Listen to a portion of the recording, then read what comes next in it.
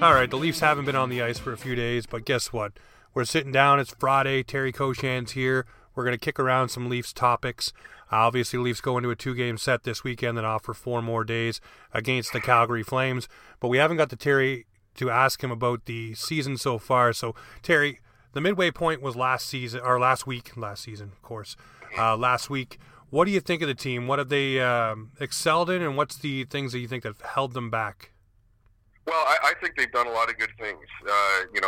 You can't argue with the fact of, wherever they were after 28 games. I mean, I think they're still in first place overall in the National Hockey League at their midway point. And of course, now, they've been caught points-wise by the Oilers in the North. But they've done a lot of good things. They've other than Jimmy Vesey, who we saw this week was lost on, off waivers to Vancouver, the players that Kyle Dubas brought in the offseason all worked out really well. I'm not counting Barabanov and Lettinen because they were signed, almost a year ago now when we didn't know what was coming and all this sort of thing. And, of course, Lettinen didn't quite go the way they wanted. I think they have a good goaltending prospect coming back. But the other 4 that I'm speaking of, Brody, Thornton, Simmons, Bogosian, they've all either met or passed expectations. So I think Kyle Dubas had a good offseason there. They've all come in and done their own thing, done good things. Brody, of course, has really helped solidify the D. And for the most part, the Leafs have got the Tampa Bogosian, not the Buffalo one. So there's been good things there. And, one thing they beat the drum on a lot during the offseason, Jamie, that Kyle or Sheldon and Dubas did was, it's going to have to come from the core players. The guys that are here are going to have to take that next step. And when Matthews and Marner have taken that next step and beyond, it's going to do good things for the team. And we've seen that. They're playing better structurally, 5-on-5, all that sort of thing. The last little while hasn't been great, but I think we have to have some perspective and keep in mind that, as Dubas said to us the other day, this happens to all good teams. They all go through these ruts and seasons, and it's what you do coming out of it. So I'm curious to see how it goes against the Flames this weekend, of course. But there's a lot. There should be a lot to like with what the Leafs have done through 30 games. Well, no, there's definitely a lot to like. And I mean, we talked before the season started, and we talked about, all the experiments that are going to happen. And Jimmy Vesey was one of them, so we'll touch on that. I think he was starting to find chemistry with Jason Spezza down on that fourth line. They were starting to click. The only problem was, obviously, with Campbell coming back off the LTIR, someone had to go on waivers, and it was Jimmy Vesey. And, he's not exactly a guy that's just a spare part. He can fit in your lineup and play, as we've seen, up and down it to vary its success. But now you kind of have an interchangeable part, hopefully, in Alex Galchenyuk. All the good things have been said about him down in the Marlies. He's not looked upon here to be a focal point of anything. He can just go out and hopefully play a good game if he's with Nylander and Tavares. For you, do you buy into the Galchenyuk experience? And do you think he's going to have any impact on this squad? Or is this a guy simply that's just too good for the AHL but not good enough for the NHL? Well, a few weeks ago I didn't necessarily buy into it because he hadn't, how many opportunities did this guy get with so many different teams in the past 3 or 4 years? Yeah.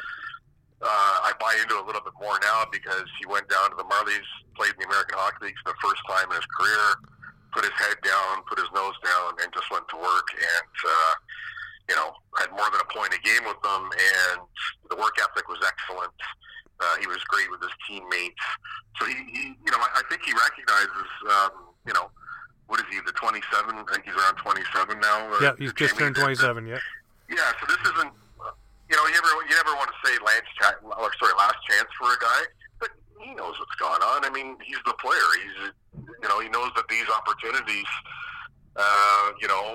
especially with one of the top teams in the league, just aren't, going to be falling off trees for him. So I think that, I guess they got him around February 15th. So in the month that he's been in the organization, he's probably done more than they've asked. They probably got more to him than they thought they would. And now, we think he's going to get this opportunity. Is it going? You're right. I think the big thing is you make a good point. He's not going to be a focal point. If it works, it's a real bonus for the Leafs. If it doesn't work for them in the long run, Are they really damaged that much going forward? No, they're not. I mean, it's really the same thing with losing Jimmy Vesey. I'm with you. You're starting to do some good things. We're talking about a fourth-line guy, yep. and they're pretty interchangeable. He showed he didn't belong in the top six. I mean, he got that shot. It didn't happen for him. So, Galchenyuk, I think it's a great opportunity for him. And, he's worked on his skating somewhat with Marv Underhill, and there's hoping there's an improvement there. But he had said to us the other day that, those types of things, the improvements he was trying to make went back to the off season over the summer and all that. So you know what? It's kind of I look at it, Jamie, as a no lose situation for the Leafs with Galchenyuk. If it works, excellent. If it doesn't, like I say, you're not in the long or short run going to be hurt by it too much. Well, one thing the Leafs have kind of been hurt by so far this season is goaltending. We talked before we jumped on here about Freddie Anderson, and you had the question going into Kyle Dubas about Freddie Anderson and, finding his game and, becoming that goaltender. What's going on there, way back to last season. And the answer he gave you, basically was, Freddie will find his game. He plays through it. He plays through these things and he figures it out. Wondering for you, you look at Freddie's body of work, you look at everything going on, and now there's rumblings from the fan base. I wouldn't say the media because I don't see it out there through the media, but definitely through the fan base that maybe we should trade him at the trade deadline and find somebody else to fill the net. But I don't know. If you trade a guy off your roster like that, do you have anybody to fill that spot right away? Jack Campbell may be the guy, but he's been injured this season. And then what are you getting off the trade market? Who's available and what's the price going to be there? And do you shore up front and the D as well? You can't do everything, right? No, you can't. No, yeah, well, I don't think you trade him at the deadline. I think you stick with what you have. And you also keep your fingers crossed to the degree that Jack Campbell can stay healthy, like you say, because we've seen that when he is, he makes a difference for them. The thing that with Anderson that kind of, sticks in the craw a bit is that he, like, at his age, he shouldn't be, he's talking yesterday about, wanting to be, having the ability to be a great goalie in the NHL. Well, that should have been established by now at his age. And when you have, when you're in the last half of the final season of your 5-year contract with the Leafs, you would like to think that a goalie doesn't have to come out and say those sorts of things. But, this is where we are. This is where they are with Freddie. And, you have to see a rebound that you necessarily. Well, I wasn't going to say necessarily haven't seen because he was really good, obviously, in the qualifying round against Columbus. But now, we've seen for the first half the inconsistencies that plagued him a lot through last season. And one of the telling things to me, Jamie, is when Kyle and Dubas did this in the summer. I can't remember when it was, the summer and the off season. It kind of all blends together. But yeah. One of his availabilities, he talked about, he was kind of handpicking games last season where Anderson had turned it around, and he did that again with us when we talked to us this week. The problem with that is that if you're talking about a goaltender who should be thought of as the elite goalies in the league, you shouldn't be able to go through the schedule and say, okay, he played well here, he played well here, he played well here. It should be more or less all the time. And the odd thing you should be picking out is where he didn't do things very well. And for the best goalies, that just doesn't happen very often. So, I don't know. He kind of hinted at health things yesterday, but, by my eyes, he's been moving around fine in the crease. I mean, that seems to have been an issue for him. I know he's had, some injury nagging things this year, but like you said, all players do. I don't think there's any goalie in the National Hockey League right now who's playing at 100%. So, I don't think it's a gamble necessarily, but, when the Leafs have made the improvements defensively like they have, and you've seen the growth, the continued growth and maturity and really dominance of Matthews and Marner, and, other players have done well. Nylander's turned it around, and Zach Hyman's being Zach Hyman, all these things. You hate to see those things fall off and not be seen to fruition through the playoffs because your goaltending was up and stuff. And I guess the other thing we should say, too, for the first time, Jamie, if the Leafs have a read now that they keep Anderson and it's not working for them through, post-April 12, post-deadline, they're awfully confident in turning to Jack Campbell and saying, okay, let's see what you can do with this, and we're confident you can make it work.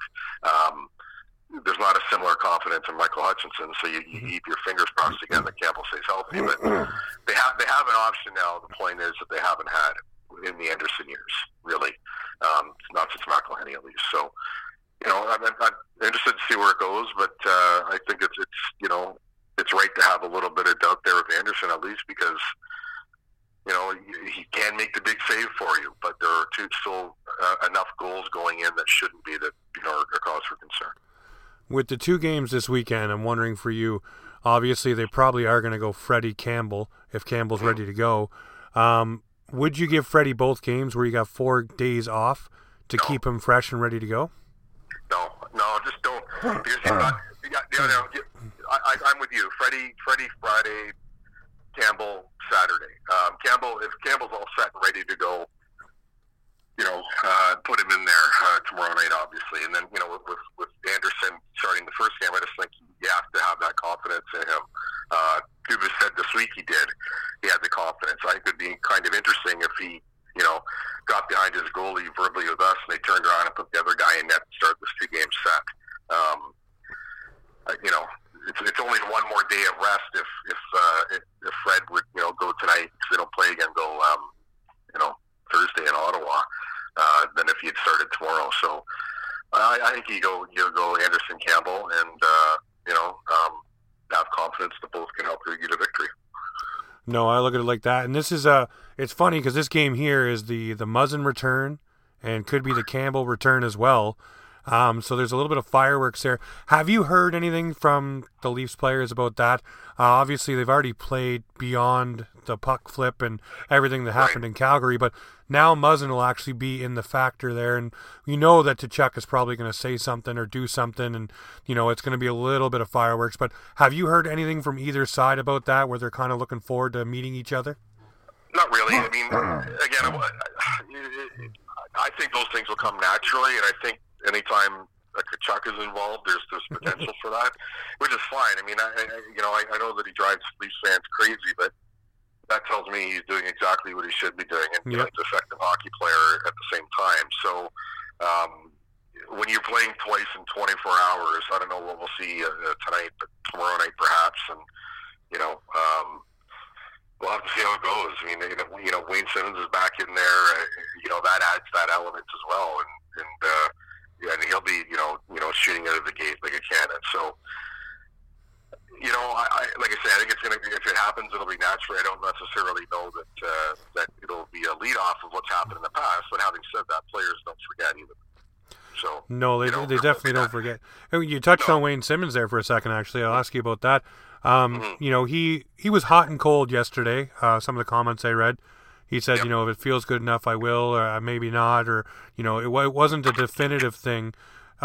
Do you get a read on that? Do you think he's going to be in for at least one of these games this weekend? Yeah, I do. I think so. He had the extra rest this week, like everybody did, and just where he's been in practice the past few days.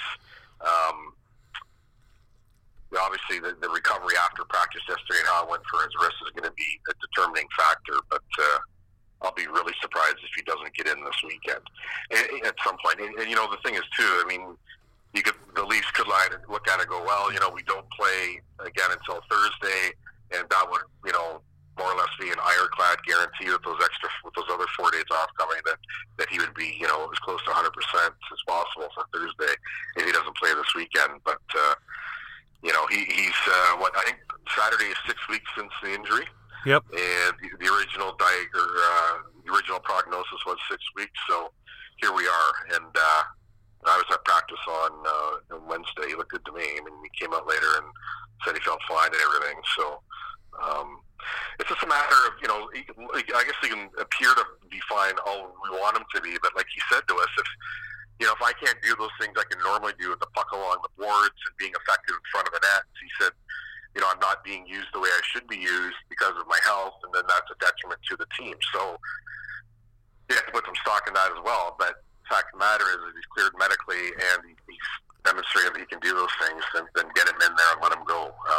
Because again, he was, like he had all 5 of his goals in the final 6 games before he got hurt, including 2 the night he did get hurt. So there's that, and there's what Keefe talked with us last week, Jamie. They just a different feel around the team with him out, and a different feel on the bench and the room, and I think a Leafs team that still is where it is in the standings, but coming off this little skid, could use that little jolt, if you will. And yep. Now with Simmons, I guess one small bonus to this is he hasn't played since February 6th, so if he can, stay healthy, and this injury that he got was a freak injury. I mean, I don't know how many players I've seen in my time covering the game get, broken wrist off a clearing attempt. It just never really happens. But the added rest now might do him really well in the final couple of months. And while he was out, the Leafs were able to, keep their heads above water standings-wise. So I would think he gets in this weekend. I'll be really surprised if he's not playing tonight or tomorrow. No, you're definitely the energy he brings and the element that he brings, not just with his play, but just the way that he sparks people. Like, I remember that fight he had during the beginning of the season, and he wasn't even looking at the Montreal bench. He was looking at his own bench and telling them to come on and dragging them across that line that we talked about, that many of these Leaf players don't usually cross, and it may make these guys feel a bit tougher. And a lot of people say, players don't play 2 inches taller just because one guy. Well, we've seen it here, proof in the pudding with the Leafs. What Simmons brings is not only the physical aspect, but also the chirping and the getting under guys' skins and drawing penalties and doing all those little things that we talk about a Marchand, or we just talked about the Tkachuk brothers. Those things matter, and if he's doing those things, he's got somebody else off their game. That's what the Leafs need, and that's an element that is missing because they don't have a real spark plug feisty guy. Hyman can do it, but he doesn't have the mouth for it. He can do it with the body, but the chirping and stuff like that, it's not there. And with Simmons, it definitely is. And you can see a few other guys follow along with him when he's going to do it. They're like, yeah, well, then I'll say something. If Simmons is saying it, I'll say it too. I look at that. Another guy that is looking to kind of get released from the cage, so to speak, is Muzzin to get the cage off. Any word on that? Is that coming off this weekend, or is that still something that's got to stay on? Well, I don't know if he was talking about it yesterday or not. I didn't work yesterday. I don't know if he was available, but I know that the last thing he said to us about it was going to be still on for the foreseeable future until that bone healed. So, it's interesting too, right? Because if you go back and watch, who was they playing? One of the goals last week. You could tell he got, it might have been the Ottawa game in Ottawa. He was caught looking down at the puck along the boards. I think it was a Brady Tkachuk goal. And you could just tell that on that replay that the full face shield had something to do with his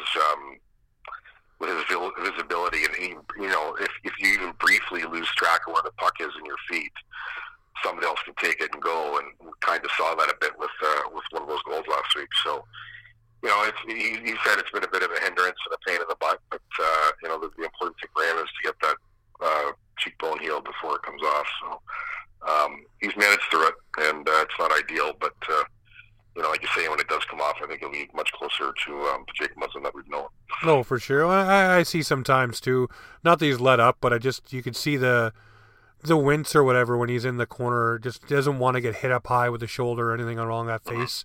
Obviously, I mean, anybody's tentative coming back from any kind of injury, whether you're playing hockey or just in normal life. You're a little hesitant to use it or have anything touch it because you're afraid that something's going to go wrong. Another guy, though, but I've been hearing amazing things about this week, and even Sheldon Keefe has raved a little bit, is Austin Matthews and his wrist. It seems like the release is lethal. He said he was shooting the lights out, filling the net with pucks. So I'm wondering for you, Terry, you got to see a little bit of him this week. What do you say about Austin Matthews and the wrist? Is it coming along a lot better, do you think?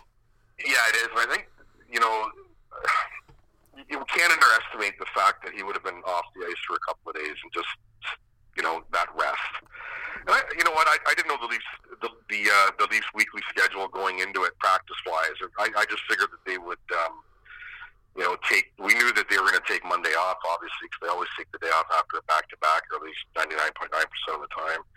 But, to take Tuesday off as well and really give the players that really, that 48-hour span when they're not doing anything was key for all of them. But when you're with your Matthews and one of the things that makes you such a good player is, having an effect, that rest, almost increases tenfold. And it's interesting with him. Eh? Like, I mean, in the games where it wasn't an obvious issue, he was still managing to put the puck in the net through various ways. Not that you needed more proof; it just tells you what kind of player he is. But now that he gets it back, it opens the doors for so many things. You can get your power play going again, and getting him back in his regular spot where he can put that shot to use, and all these other things. So. It's again the Leafs get through an issue with him where I guess they lose 5 or 6, but they're still in a really good spot in the standings.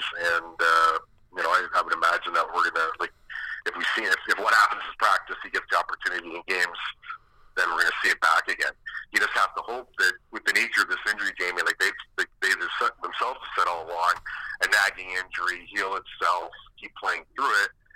You hope it doesn't revert back to being where it was and having the impact on the game that it's had for the past few weeks. But all of the signs this week are encouraging, and that's all you can ask for right now. No, it definitely is. Now, another player I want to ask you about, he's been bandied about in trade rumors, and obviously, this time of year is hard on guys. I mean, last year, before we got the COVID stop, a lot of people were talking about Kapanen and Janssen moving out. But another guy this year is Kerfoot. One of the most expensive guys down in the bottom 6. Has been asked to do a lot, obviously, in the second line, center the third line at times, be on the penalty kill. But for whatever reason, every trade that is coming up or every proposal, it's Kerfoot going out the door to make the salary work. How much does that weigh on a guy? And I mean, obviously, he probably hasn't said anything publicly, but, how much would that weigh on a guy in your experience being around a team? Well, you know what? I think it really goes from person to person. I don't think you can have an umbrella answer to that. This is how it affects people, because I think some guys it rolls off their back, Jamie, and other guys I'm sure it keeps them up at night. I can't tell you one way or the other 100% which category or whatever you want to call it Kerfoot fall into there. But Kerfoot's not a dumb guy; he's a smart human being. He can see what would have to happen if the Leafs or want to add a top 6 player, and it's nice that Dubas would have a top prospect on the table, like you said it was this week, or he'd be willing to trade one. You're still going to have to do something financially, and if Kerfoot's the guy, he's the guy. Again, you'd like to think that the person that they bring in, if he's one of the people moving out, is going to give you more than odds Kerfoot has. And,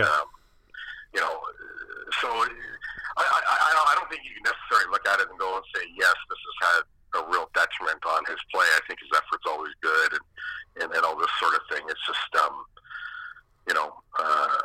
playing on the line with Nylander and Tavares, you would have liked to see more production from him. I think that, by the time he was taken off, it was 1 assist in 8 games or 1 assist in 9 games with them or whatever it was, something in that area. So you would have liked to see more actual tangible production, but, making it work on the third line, again, you brought up the salary there and how he's an expensive third liner, and that's really not ideal for you. That's not really ideal for a lot of teams, but especially with one that has the cap considerations the Leafs do. So, point is, I think if Donald Dubas is going to make any type of splash, or at least a fairly significant one between now and the 12th of April, you're going to have to move a name player out of some sort, and Kerfoot, like everyone was thinking, might be that guy. We'll see. I mean, I don't, as far as prospects go, I'm curious about that too. I don't think they move Rasmus Sandin.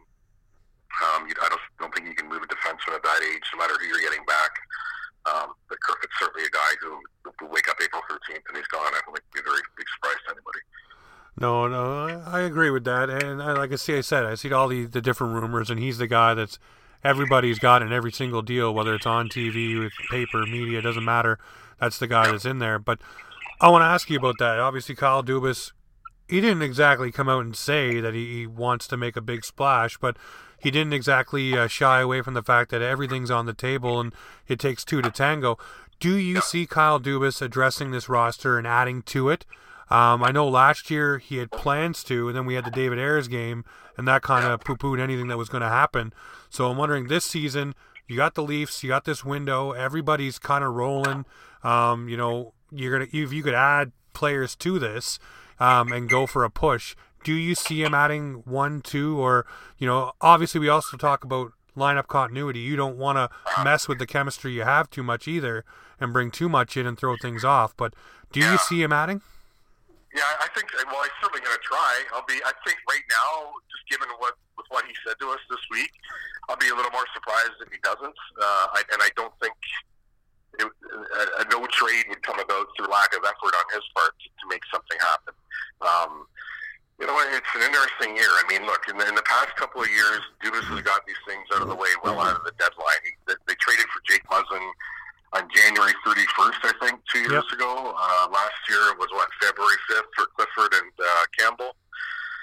So well ahead of the deadline. Obviously, the calendar the way it is this year, and protocols and all this sort of thing would behoove you to get these things done earlier, but that might not happen. So, the closer we get to the deadline, if he's not seeing anything that he likes, is he pull off it, because by the time you get a guy, if he's coming from the States, he's barely going to play for you in the regular season, and won't have time to get integrated into the system and all that sort of thing, and not be the impactful player you were hoping he would have been had he been earlier. So there are a lot of factors that go into it, but I think the big thing for me is when he says during his availability that, did he say we're all in? No. Did he say we're looking to make, we're looking for a top 6 guy? No, but what he did say is they want to, get somebody at forward, and when he says a one-word answer, would you make a top prospect available, and the answer is yes, then he's not looking for depth. He's looking for somebody to play in the top 6, and, he said that in his mind, Jamie, the word he used for defense and goaltending was stable. So they're confident there that they have the people that they have. Disagree with them if you want on Anderson, that's fine. But I don't think you have to do anything with the defense score. I think you're okay there. You're fine there. But having said all this too, does he absolutely need to go and make a trade to add to his top 6 or forward group, and which would thereby give them a better chance of really doing something? I don't necessarily see it. In the case of an injury, yes, you would have to do that, but that's not. You don't know that at this point. I just really like the way that the group has worked so far, and like we talked about earlier, the additions have all been good. I think all of those guys outside of VC really come in and done well, and who knows?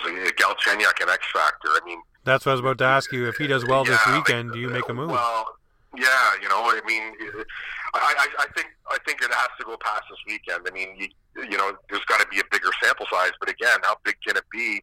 That's what April I mean. 12th looming, and each day you get closer to April 12th is one more day of a guy's quarantine that is, before he's going to be able to join your team. So there are a lot of the balls in the air here for Dubas. He's, use any cliche you want, the whole tightrope walk act that he's doing. But listen, if April 13 comes around and he wasn't able to make that deal that some people would like to see him make, as Morgan Riley said earlier this week, the sky won't be falling. I mean, it's still a good hockey team. Oh yeah. And you have to hope that they do enough things that can take them on a long playoff run, and you get the goaltending. But this isn't a team that's achieved what they've done so far standings wise through smoke and mirrors. They've done some good things, and this last little skid notwithstanding. But it's not a group that you look at and go, oh my God, if they don't make this, and this trade, they're in big trouble. I don't think anyone should be saying that about them. Well, the fuss has been made about adding the top 6 forward, or adding a forward, as Kyle Dubas said. But I look at it like this, and I'm a Patriots fan for a long time, so I always look at the next man up mentality. Who do you have to plug a hole? And I look at the defense, and, you could say the forward group, yeah, you could add another top 6 forward, but you do have a next man up there. You can put players in there you have on your taxi squad that can fill a void, or you can move guys up and down the lineup to fill spots. You look back on the defense, though, and just per se, you lose a Muzzin or a Riley or a Brody or even, Hall this year with the way he's playing. Who's the next guy up? An unproven Sandin, an unproven Liljegren. I know they've made strides, but, then you have Marincin and things like that. that to me, I think the back end, adding another piece, and I know Ekholm everybody wants. I don't think that's going to happen. A little bit too expensive. And in my honest opinion, maybe it does. But I look at that defense and say, okay, if you have one guy drop up, who's your next man up? And it's not the same caliber. And adding one more piece back there, to me, would seem more important than adding a guy up front where you have, you know, the next man up already with guys that are sitting and waiting, like a Travis Boyd, whether it's Pierre Engvall. It doesn't matter. You can move. Mikheyev can play up with Nylander and Tavares if need be, if Galchenyuk doesn't work. But you know what I mean? If you lose a guy, you have a plug-and-play option up there. We're on the D. It's not so proven. I mean, you do have Sandin and Liljegren, yes, but are they ready for the long haul, for the playoff push? Are they ready for that type of grind? And I look at it right now and say, I don't know. I'd rather have something proven back there if one of those guys happen to get hurt in the top four. But that's just my thought process on it, looking at it the next man up kind of mentality. Yeah, I can see that. I can see that feeling on it. There's no doubt. I mean, you know, because I think that if you thought Sandin could have been, you know, that guy, if you think, put it this way, if you don't make a move on the blue line and you think Sandin can be that guy for you in the next couple of months, then he probably would have had a much greater opportunity than he's already had. Yep. Right. And again, but they've liked that six, and you know, Mikko Lehtinen. I know that, you know, Keith goes back to no exhibition and everything. Well, a lot of players were in that category, and it just didn't work with him. And you know, they like the things that Dermott and Bogosian have done together. You know, if you had kept Mikko Lehtinen and not traded him, had him as an option, you know, does that help you that much more down the stretch if injuries occur? You know, I don't think you can really say one way or the other, because we didn't get that sense from him in the 9 games that he played. Yeah. But listen, I see your point, Jamie, with it. Like, there is that concern there that, say that injuries occur, and in whatever world it is, Liljegren is then forced into your 6th role. But I think, you know, they just speaking from what they're thinking, they like the depth with really the 4 of them, and by that I mean Sandin, Liljegren, Rosen, and Marincin. And you know, it's obviously the feeling is if Dude's saying he thinks his defense core is stable, then their inward feeling is, okay, well, if there is an injury along the way, you know, we can get through that. But like you say, if it's a top 4 injury, then that kind of that changes things quite a bit for you. But you know, again, it's one of those things where if you can somehow work in the luxury of getting another depth defenseman, then do it. But you know, if your priority first is to get a forward, then any asset you might have moved to or used to out on the blue line, you might be taking up with your forward group. So again, it's going back to what I was talking with Kyle and walking the tightrope and trying to figure these things all out and doing it when you know that whoever you're getting is not going to be in your lineup for a couple of weeks, no matter what. So it's I certainly don't envy them, but this is why they're paid to do what they do. And you know, as far as the blue line goes, if you can stay injury free, I think you're okay. You're fine.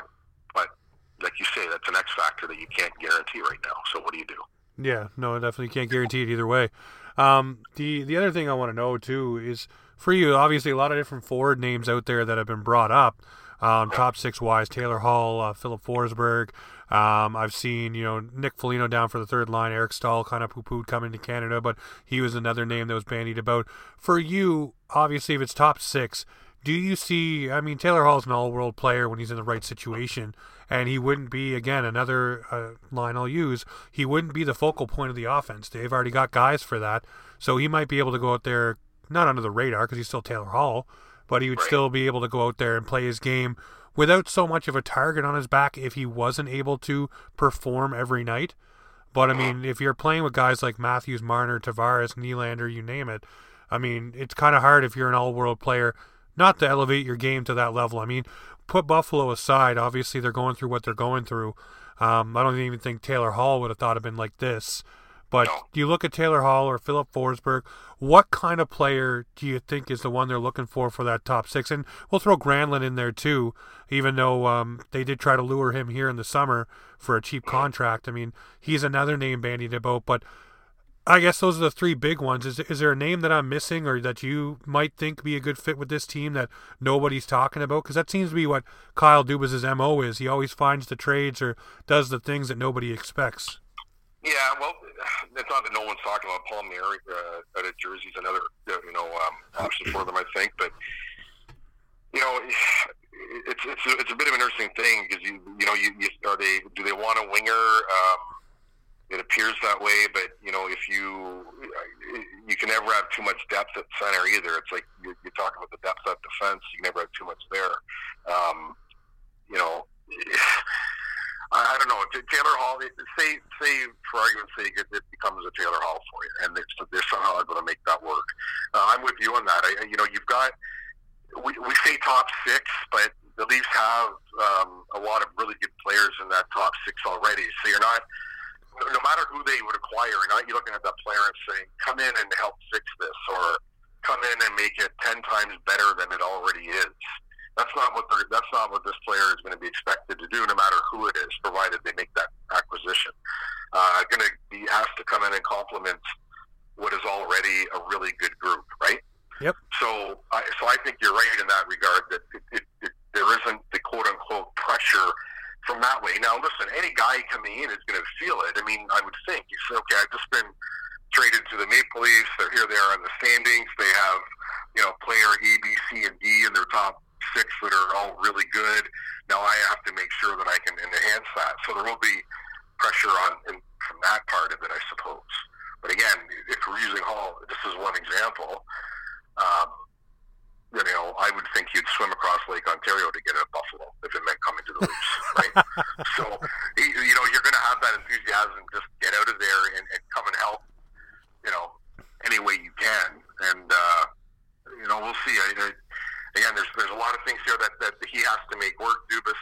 And you're right. I do agree with you, too, on, the whole, the idea that he can and he has done in the past, come up with trades that, we aren't necessarily expecting, and make those deals and that sort of thing. So, there's always that too. And I don't know. I just think that with the group they have up front, you're looking at someone to come in and obviously help enforce it, not lead the way. And, that could be a benefit to that player to know that he doesn't have to be that person for them. But, again, if it is a Taylor Hall type, then I think you'd get a different player than what we've seen in Buffalo. I think anybody who gets moved out of Buffalo, and I'm sure there will be some people, are going to be a lot different to the next team that they go to. So I'm wondering if Kyle Dubas kind of whet his own appetite last year during the trades with Robin Lehner.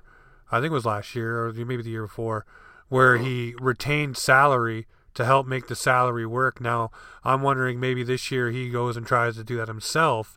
Maybe that's why he's waiting for another dance partner, because you obviously have Buffalo retain whatever they can retain, and then third-party team retains more, and that works towards your cap. And that might be what he's looking for right now, and not having to take so much off his roster, keep Kerfoot, and have a guy come in at a lower price tag, and that might be what's holding everything up. And then that just came across my mind. I was like, wait a minute, they helped facilitate that Leonard deal, with salary. So, I mean, that might be something that they're looking for.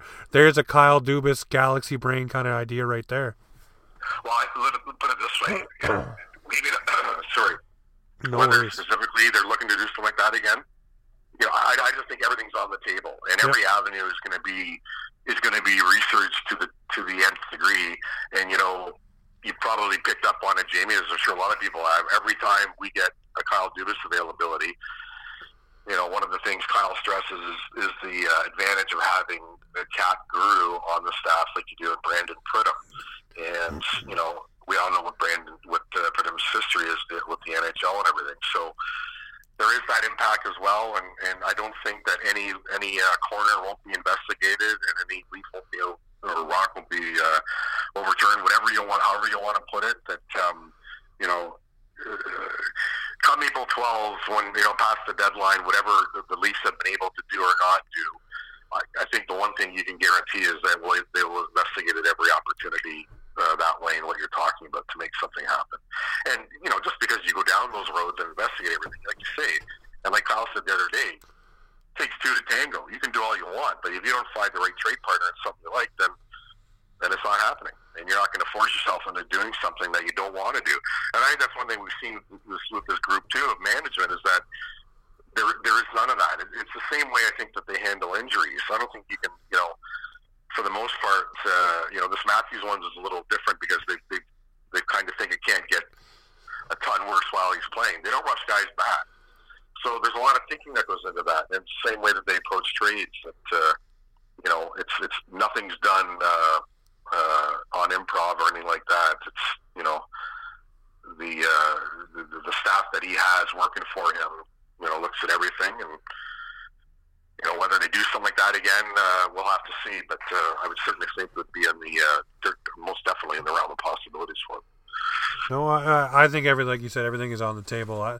Now, the one thing I want to ask you here about the quarantine stuff, and we don't know if it's going to change or anything like that, but do you think the NHL, and they probably won't because it doesn't really matter to almost every other team except for the Canadian division, but where the Canadian teams kind of have to sit for 14 days and wait for a player to come play on their roster, is there some, and it counts towards their cap, by the way. Do you think the NHL should either A, allow these Canadian teams when that player has to quarantine for 14 days, there's nothing the NHL team can do about it. Nothing Toronto, Winnipeg, Montreal, doesn't matter who you are, can do about that 14-day quarantine. But do you think the NHL should allow that team to shift that salary just for those days to be able to have other players in the lineup? Because you know how close these teams are to the cap. Or B, do you impose the same kind of restrictions on the American teams and say, hey, if this division has to wait 14 days for your player to come on, same thing goes for you guys. They don't have to quarantine, they can practice with you, but they can't join your roster. Yeah, I don't know. It's a hard one to answer. It's I think what you're getting at is, should there be a level playing field for all 31 teams, no matter where they are geographically that way? And I would say yes. How you get there is the question. Yeah, many different avenues. And and I know, I still fall on the side as being absolutely as safe as possible, Jamie, with players and health and everything. But I also know that when you're getting tested daily like they are, it would be an awfully extreme case, I would think, to have a guy say, in protocol for a week and not 14 days, and have him end up having a COVID-related issue and then give it to somebody else or whatever. Because when you're getting tested daily and all this sort of thing, I don't know. I know what you're saying, though. There should be a level playing field for all, and I get that. But again, the teams, certainly with Dubas, they're kind of saying, okay, well, this is what we have now. This is what we have. There's not much we can do about it.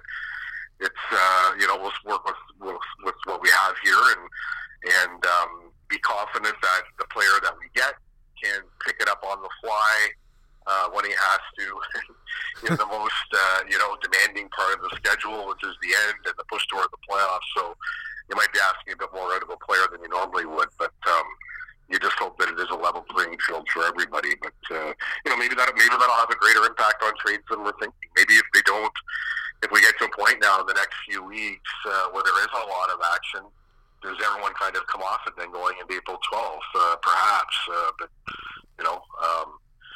we haven't seen anything overly substantial yet, and we'll see how that goes here in the next week or so before we really get into the final days before April 12th. But you just hope that it's level for everybody, and each team has the right advantages or disadvantages, if you will, that everyone else does.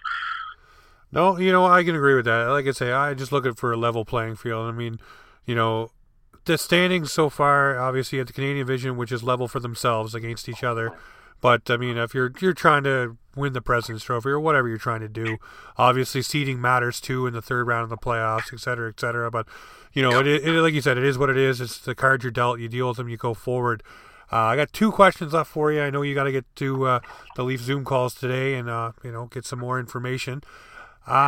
The one question I'll start with here is for the Toronto Maple Leafs. You look at this squad. Do you see them finishing number 1 in the North Division with the surge between the Edmonton Oilers and the Winnipeg Jets?